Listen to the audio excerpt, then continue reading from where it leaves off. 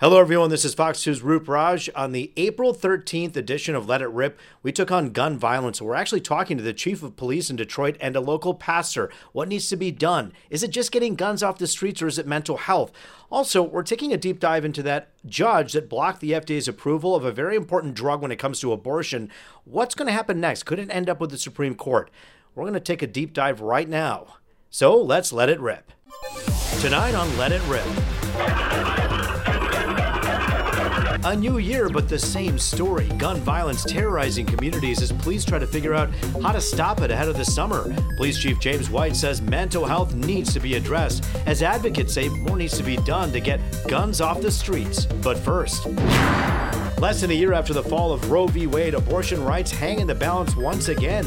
Could it be heading to the Supreme Court again? We're diving deeper into what can and should happen next. The debate starts now. Time now to let it rip. The abortion issue is certainly a complicated one, but our panel is ready to dig in. We have Congresswoman Haley Stevens and also pro-life advocate Rebecca Kiesling, and of course Fox 2 anchor and attorney Charlie Langton with us as well. So what does this all mean? You're hearing a lot about this Texas court and this dueling courts talking about this abortion pill. Here's what the restrictions would mean.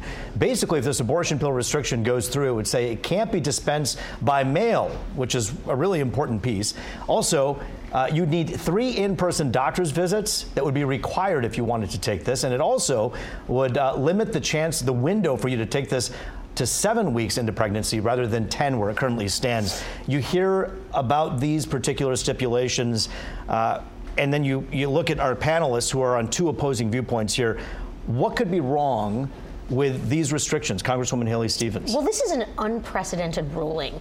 First, you see a judge coming down on something that's been FDA approved, that has been proven to be safe, that's been in the marketplace for 20 years, is used in cases of women having miscarriages, women seeking abortions, and now all of a sudden we have this ruling. Now we see another ruling coming in. We're probably going to see this go to the Supreme Court. I and 239 other members of Congress we put together an amicus and said, keep this in place. Don't mess with the FDA. It sets a dangerous precedent. But what if we're saying that the drug gets to remain, but we're just putting these stipulations in place to say you can't do it by mail. We're going to limit the window back to 7 weeks, and we're going to require 3 doctor's visits. What could be wrong with that? Well, I think we've got to trust women. I think we've got to listen to women. And I don't think judges need to be putting into place rulings on medicine. What if they did that for your thyroid medicine? What if they did that for Alzheimer's medication?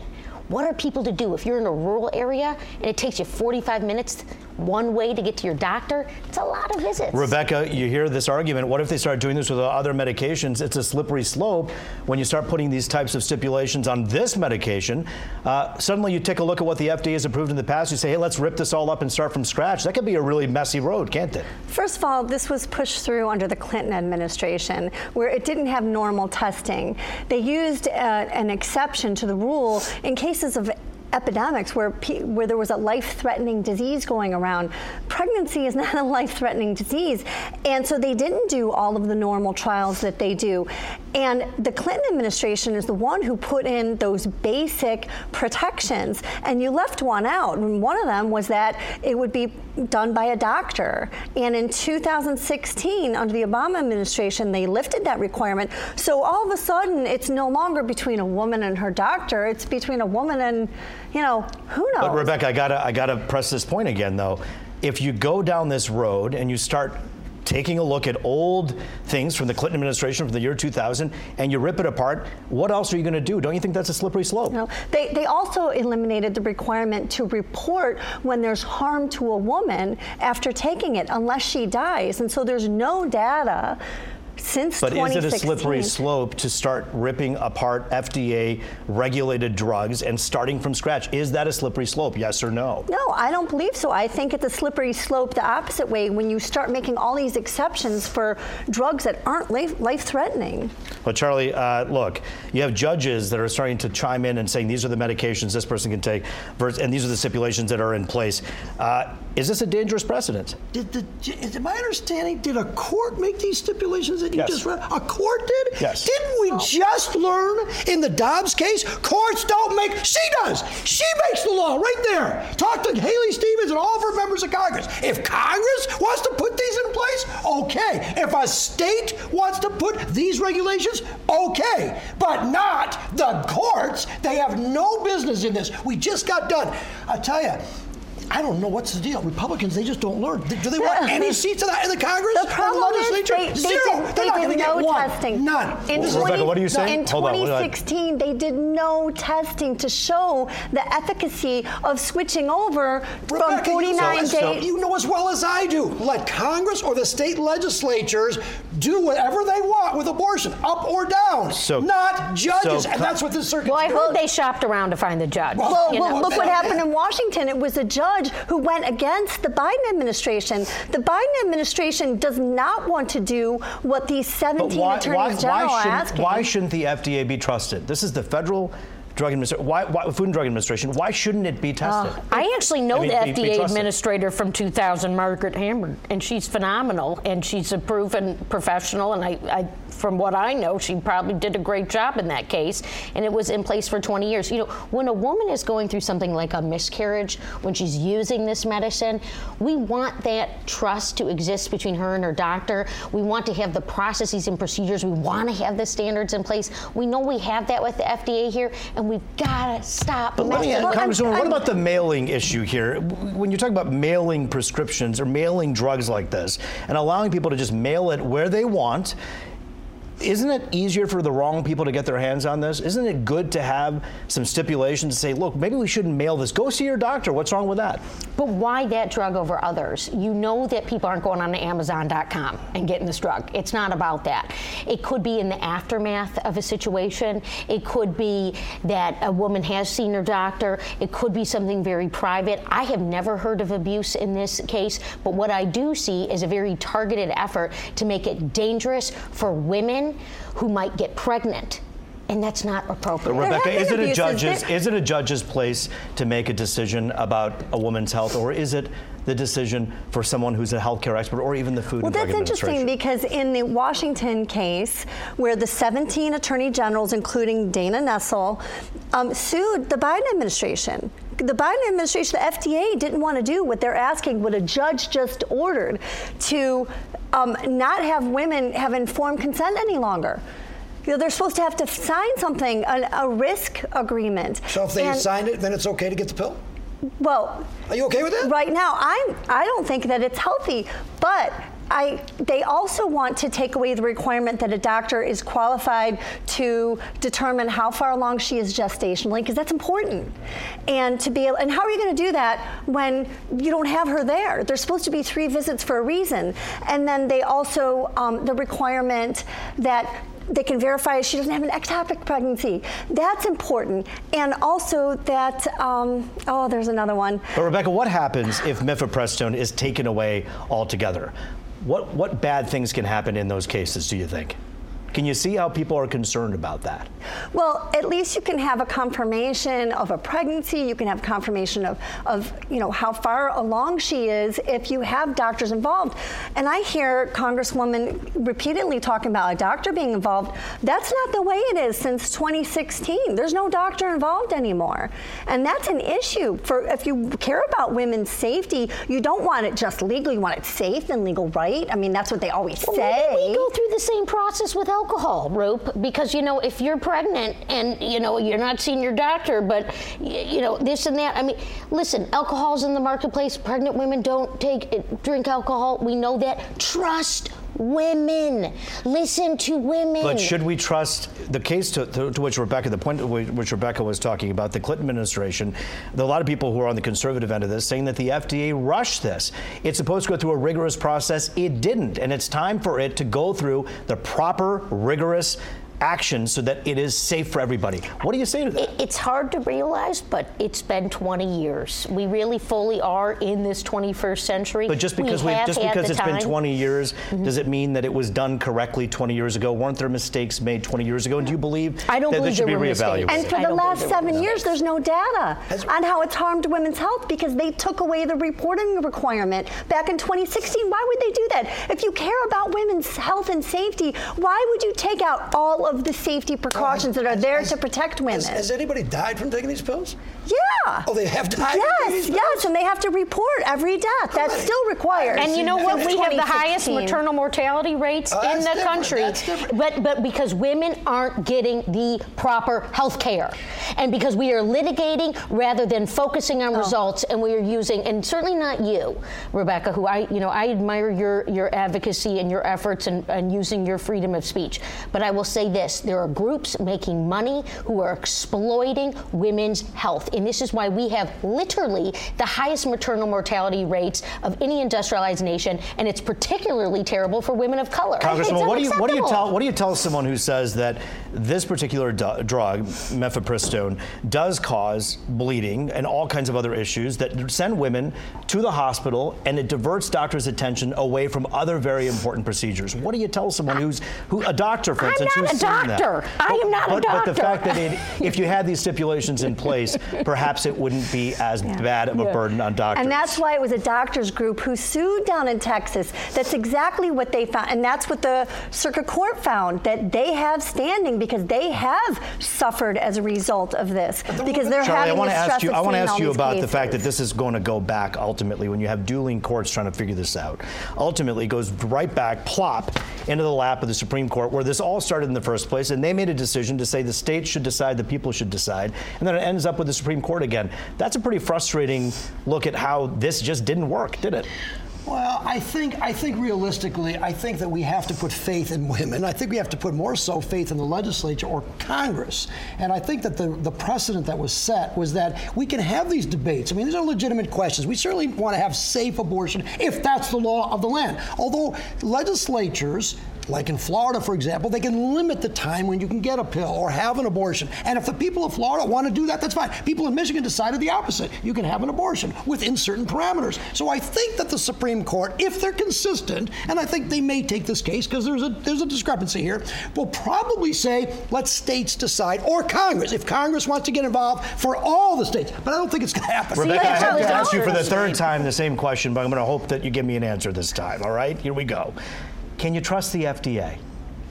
No, I don't trust them for everything. They push this through. And you talk about trusting women. How can women make an informed consent when they take away their informed consent on this? They don't want them to have informed consent and to have to sign the risk assessment. That's the lawsuit from the 17 attorney generals. Why don't they want women to know the risk? So just put a label on it. That would solve that problem? Is that what you want? The other problem is they also want to take away the requirement, and the court did in Washington, the requirement that the doctors can provide aftercare in the event of complications. Why wouldn't you want them to be able to get aftercare? Get her number. You got to do this through Congress, not the courts. It's never going to be upheld. It'll never, but she can do it. Well, the people who elected these congresspeople in office will have already spoken. In a new poll that just was released in the last 48 hours, says 53% of the people surveyed said this should be available to women. 22% said no. But I want the congresswoman to address that 22% who may be watching right now saying, I don't think this should be made available because I'm scared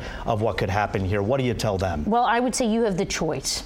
You have the choice to not take that medicine, and certainly an area in which we can agree is around standards. I'm the subcommittee chair for research and technology. I was in the majority. I'm now the ranking that oversees the standards body of this country. Transparency around standards. Let's put that forward for all medicine and for all things, because we understand we're dealing with PFAS in this country. Here in Michigan, serious topic, not related. We want to have transparency around standards and good health outcomes. But let's stop targeting things that keep women safe. There's 4 women in Texas, Roop. They're suing right now because they were left almost in sepsis because they weren't getting the medical care they needed while trying to give birth. Okay, I want to have to wrap this one, but I want to thank our esteemed panel here today for joining us, answering the tough questions, and really addressing these issues that matter to the people on the other side of the camera. Rebecca Kiesling, Congresswoman Haley Stevens, good to see you both. Thanks for joining us.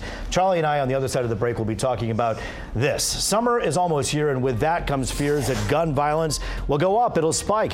Chief James White himself, Pastor Mo, and Fox 2's Jessica Dupnack discuss what needs to be done to stop the violence and keep you and your family safe. That's all next. Back now on Let It Rip, the issue of how to address gun violence has dominated headlines, something police and the community have to respond to all too often. So what can be really done right now to stop the bloodshed and keep everyone safe, especially as the weather heats up? Detroit Police Chief James White and Pastor Maurice Hardwick are here now. Fox 2 reporter Jessica Dupnack, who's been covering the streets for years, and anchor and attorney Charlie Langton, who doesn't get a wink of sleep, but always has more energy than everybody on this panel. It's always good to see you and to see all of you. Thank you for joining us today. And Chief, I want to thank you. I know out of your busy schedule, it's tough to carve some time out, but you did for us. So we'll begin with you with that and ask you a little bit about the governor today signing those gun laws into law. It's on the books now. Will this do anything right away to help?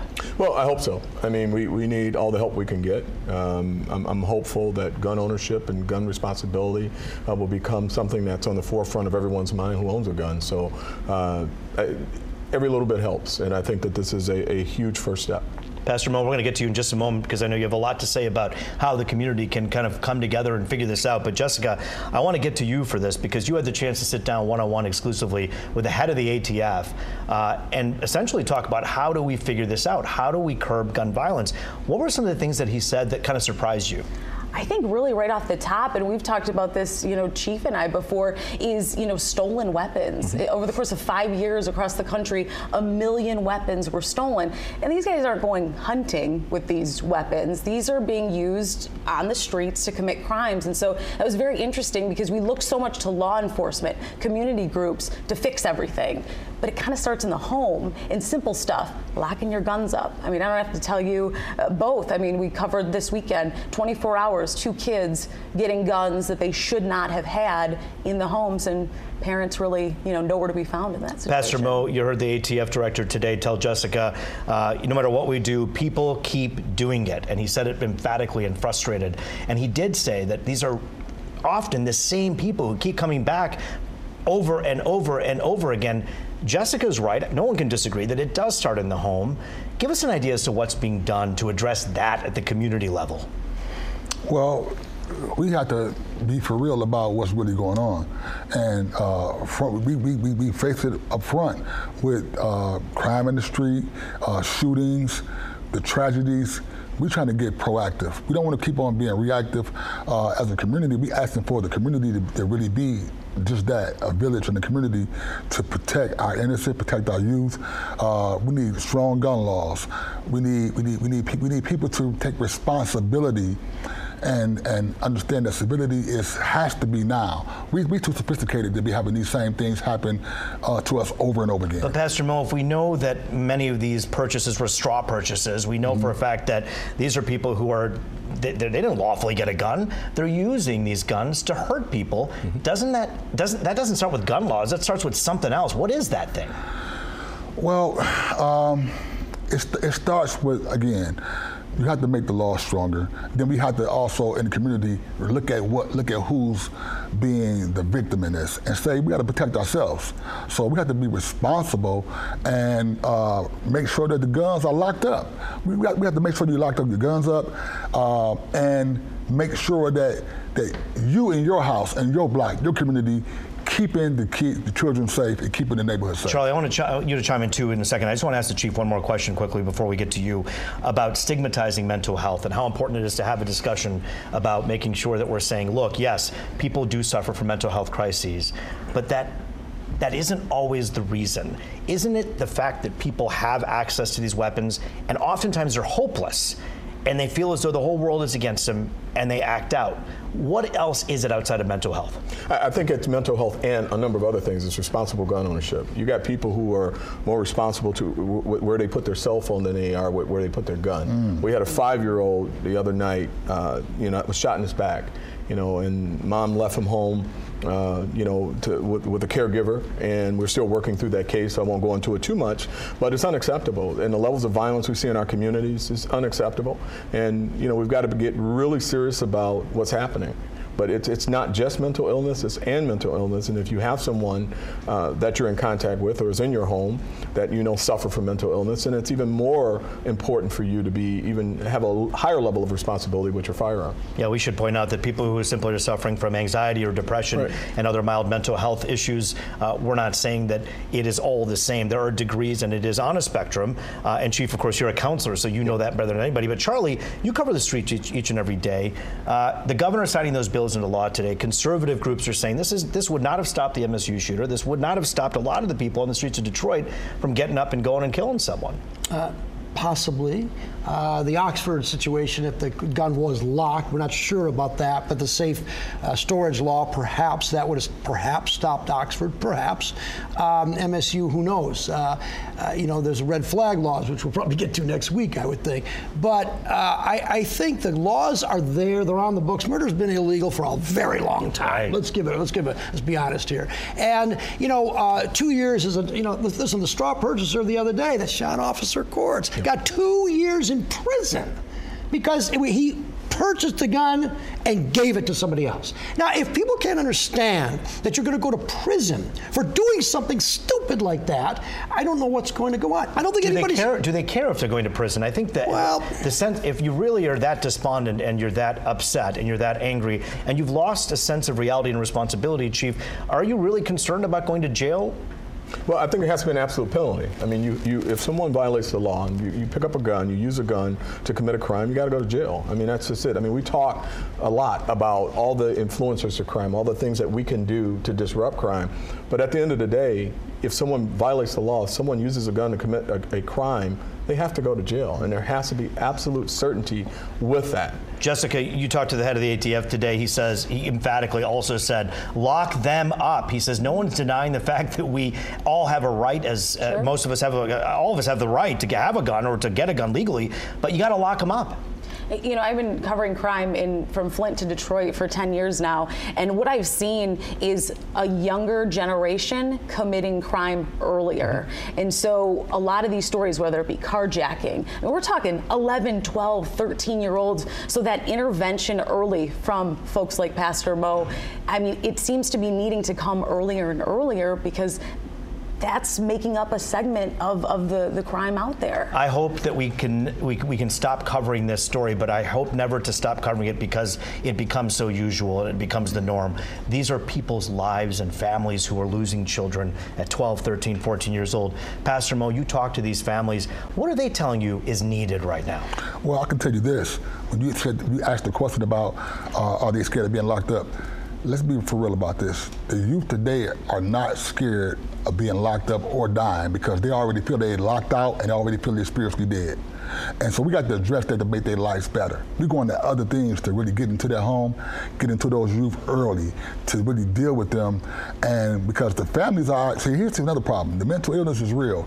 And we have a broken system in mental illness that a governor in 1997 thought it was more expedient to shift the responsibility off the state into the private sector, into the family, and did not measure that correctly. So the families have took that check without checking out the full, and was involved with that. And now those same things are being met in the street, and our chief had to deal with those crises, whether in the state dealing with those with places like Northville. So 27 years later, after the mental health hospitals closed, Chief White, you're left holding the bag as the chief, trying to figure out how to handle this. Yeah, and I think we're doing a good job at it, right? I think the officers, but they're police officers, they're not mental health professionals. And so when police arrive on the scene, they're going to react as police officers. And if you're calling the police because your loved one is in mental crisis, you're still getting a police officer. Now, we have a CIT program where we're bringing out mental health co-responders with us, but those nuances with law enforcement require that we react as police officers. We have to take a break, but I want to ask you a one-word answer here. Is it harder to recruit cops because of these problems? Yes.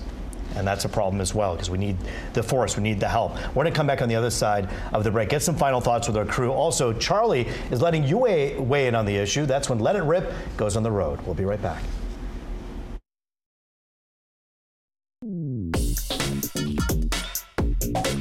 What do we have to do to stop gun violence?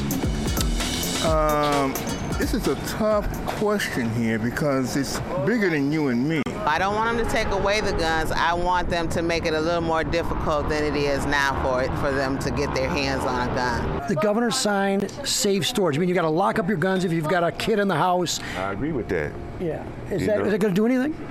I don't know. In the day and age world we live in, Charlie, let's just pray that it does. It's just a parent fault too, you know. The parent got to help out. Should we take the guns away? Yes. Yes. All guns? Yes.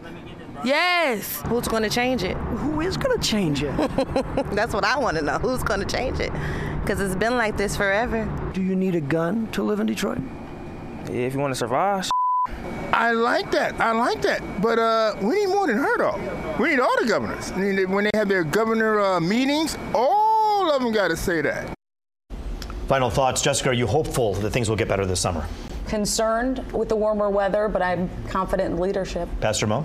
Yes, activist community is ready to go forth. All hands on deck. I'm hopeful, but we got to be active now. Chief? I'm hopeful, and got to put the guns down. Put the guns down, and you get the full attention of our law enforcement partnership, DPD, MSP, ATF, DEA. But put the guns down. Let's have a safe summer. And moms and dads and uncles and aunties and everybody else, right, Charlie? Respect those guns. That's right. Absolutely. Well, we thank you all for joining us on this edition of Let It Rip. Thank you, Chief. Thank you, Pastor Mo and Jessica. That does it for this edition. We'll see you back here next time. The Let It Rip discussion continues online. Sound off on Facebook, Twitter, or fox2detroit.com.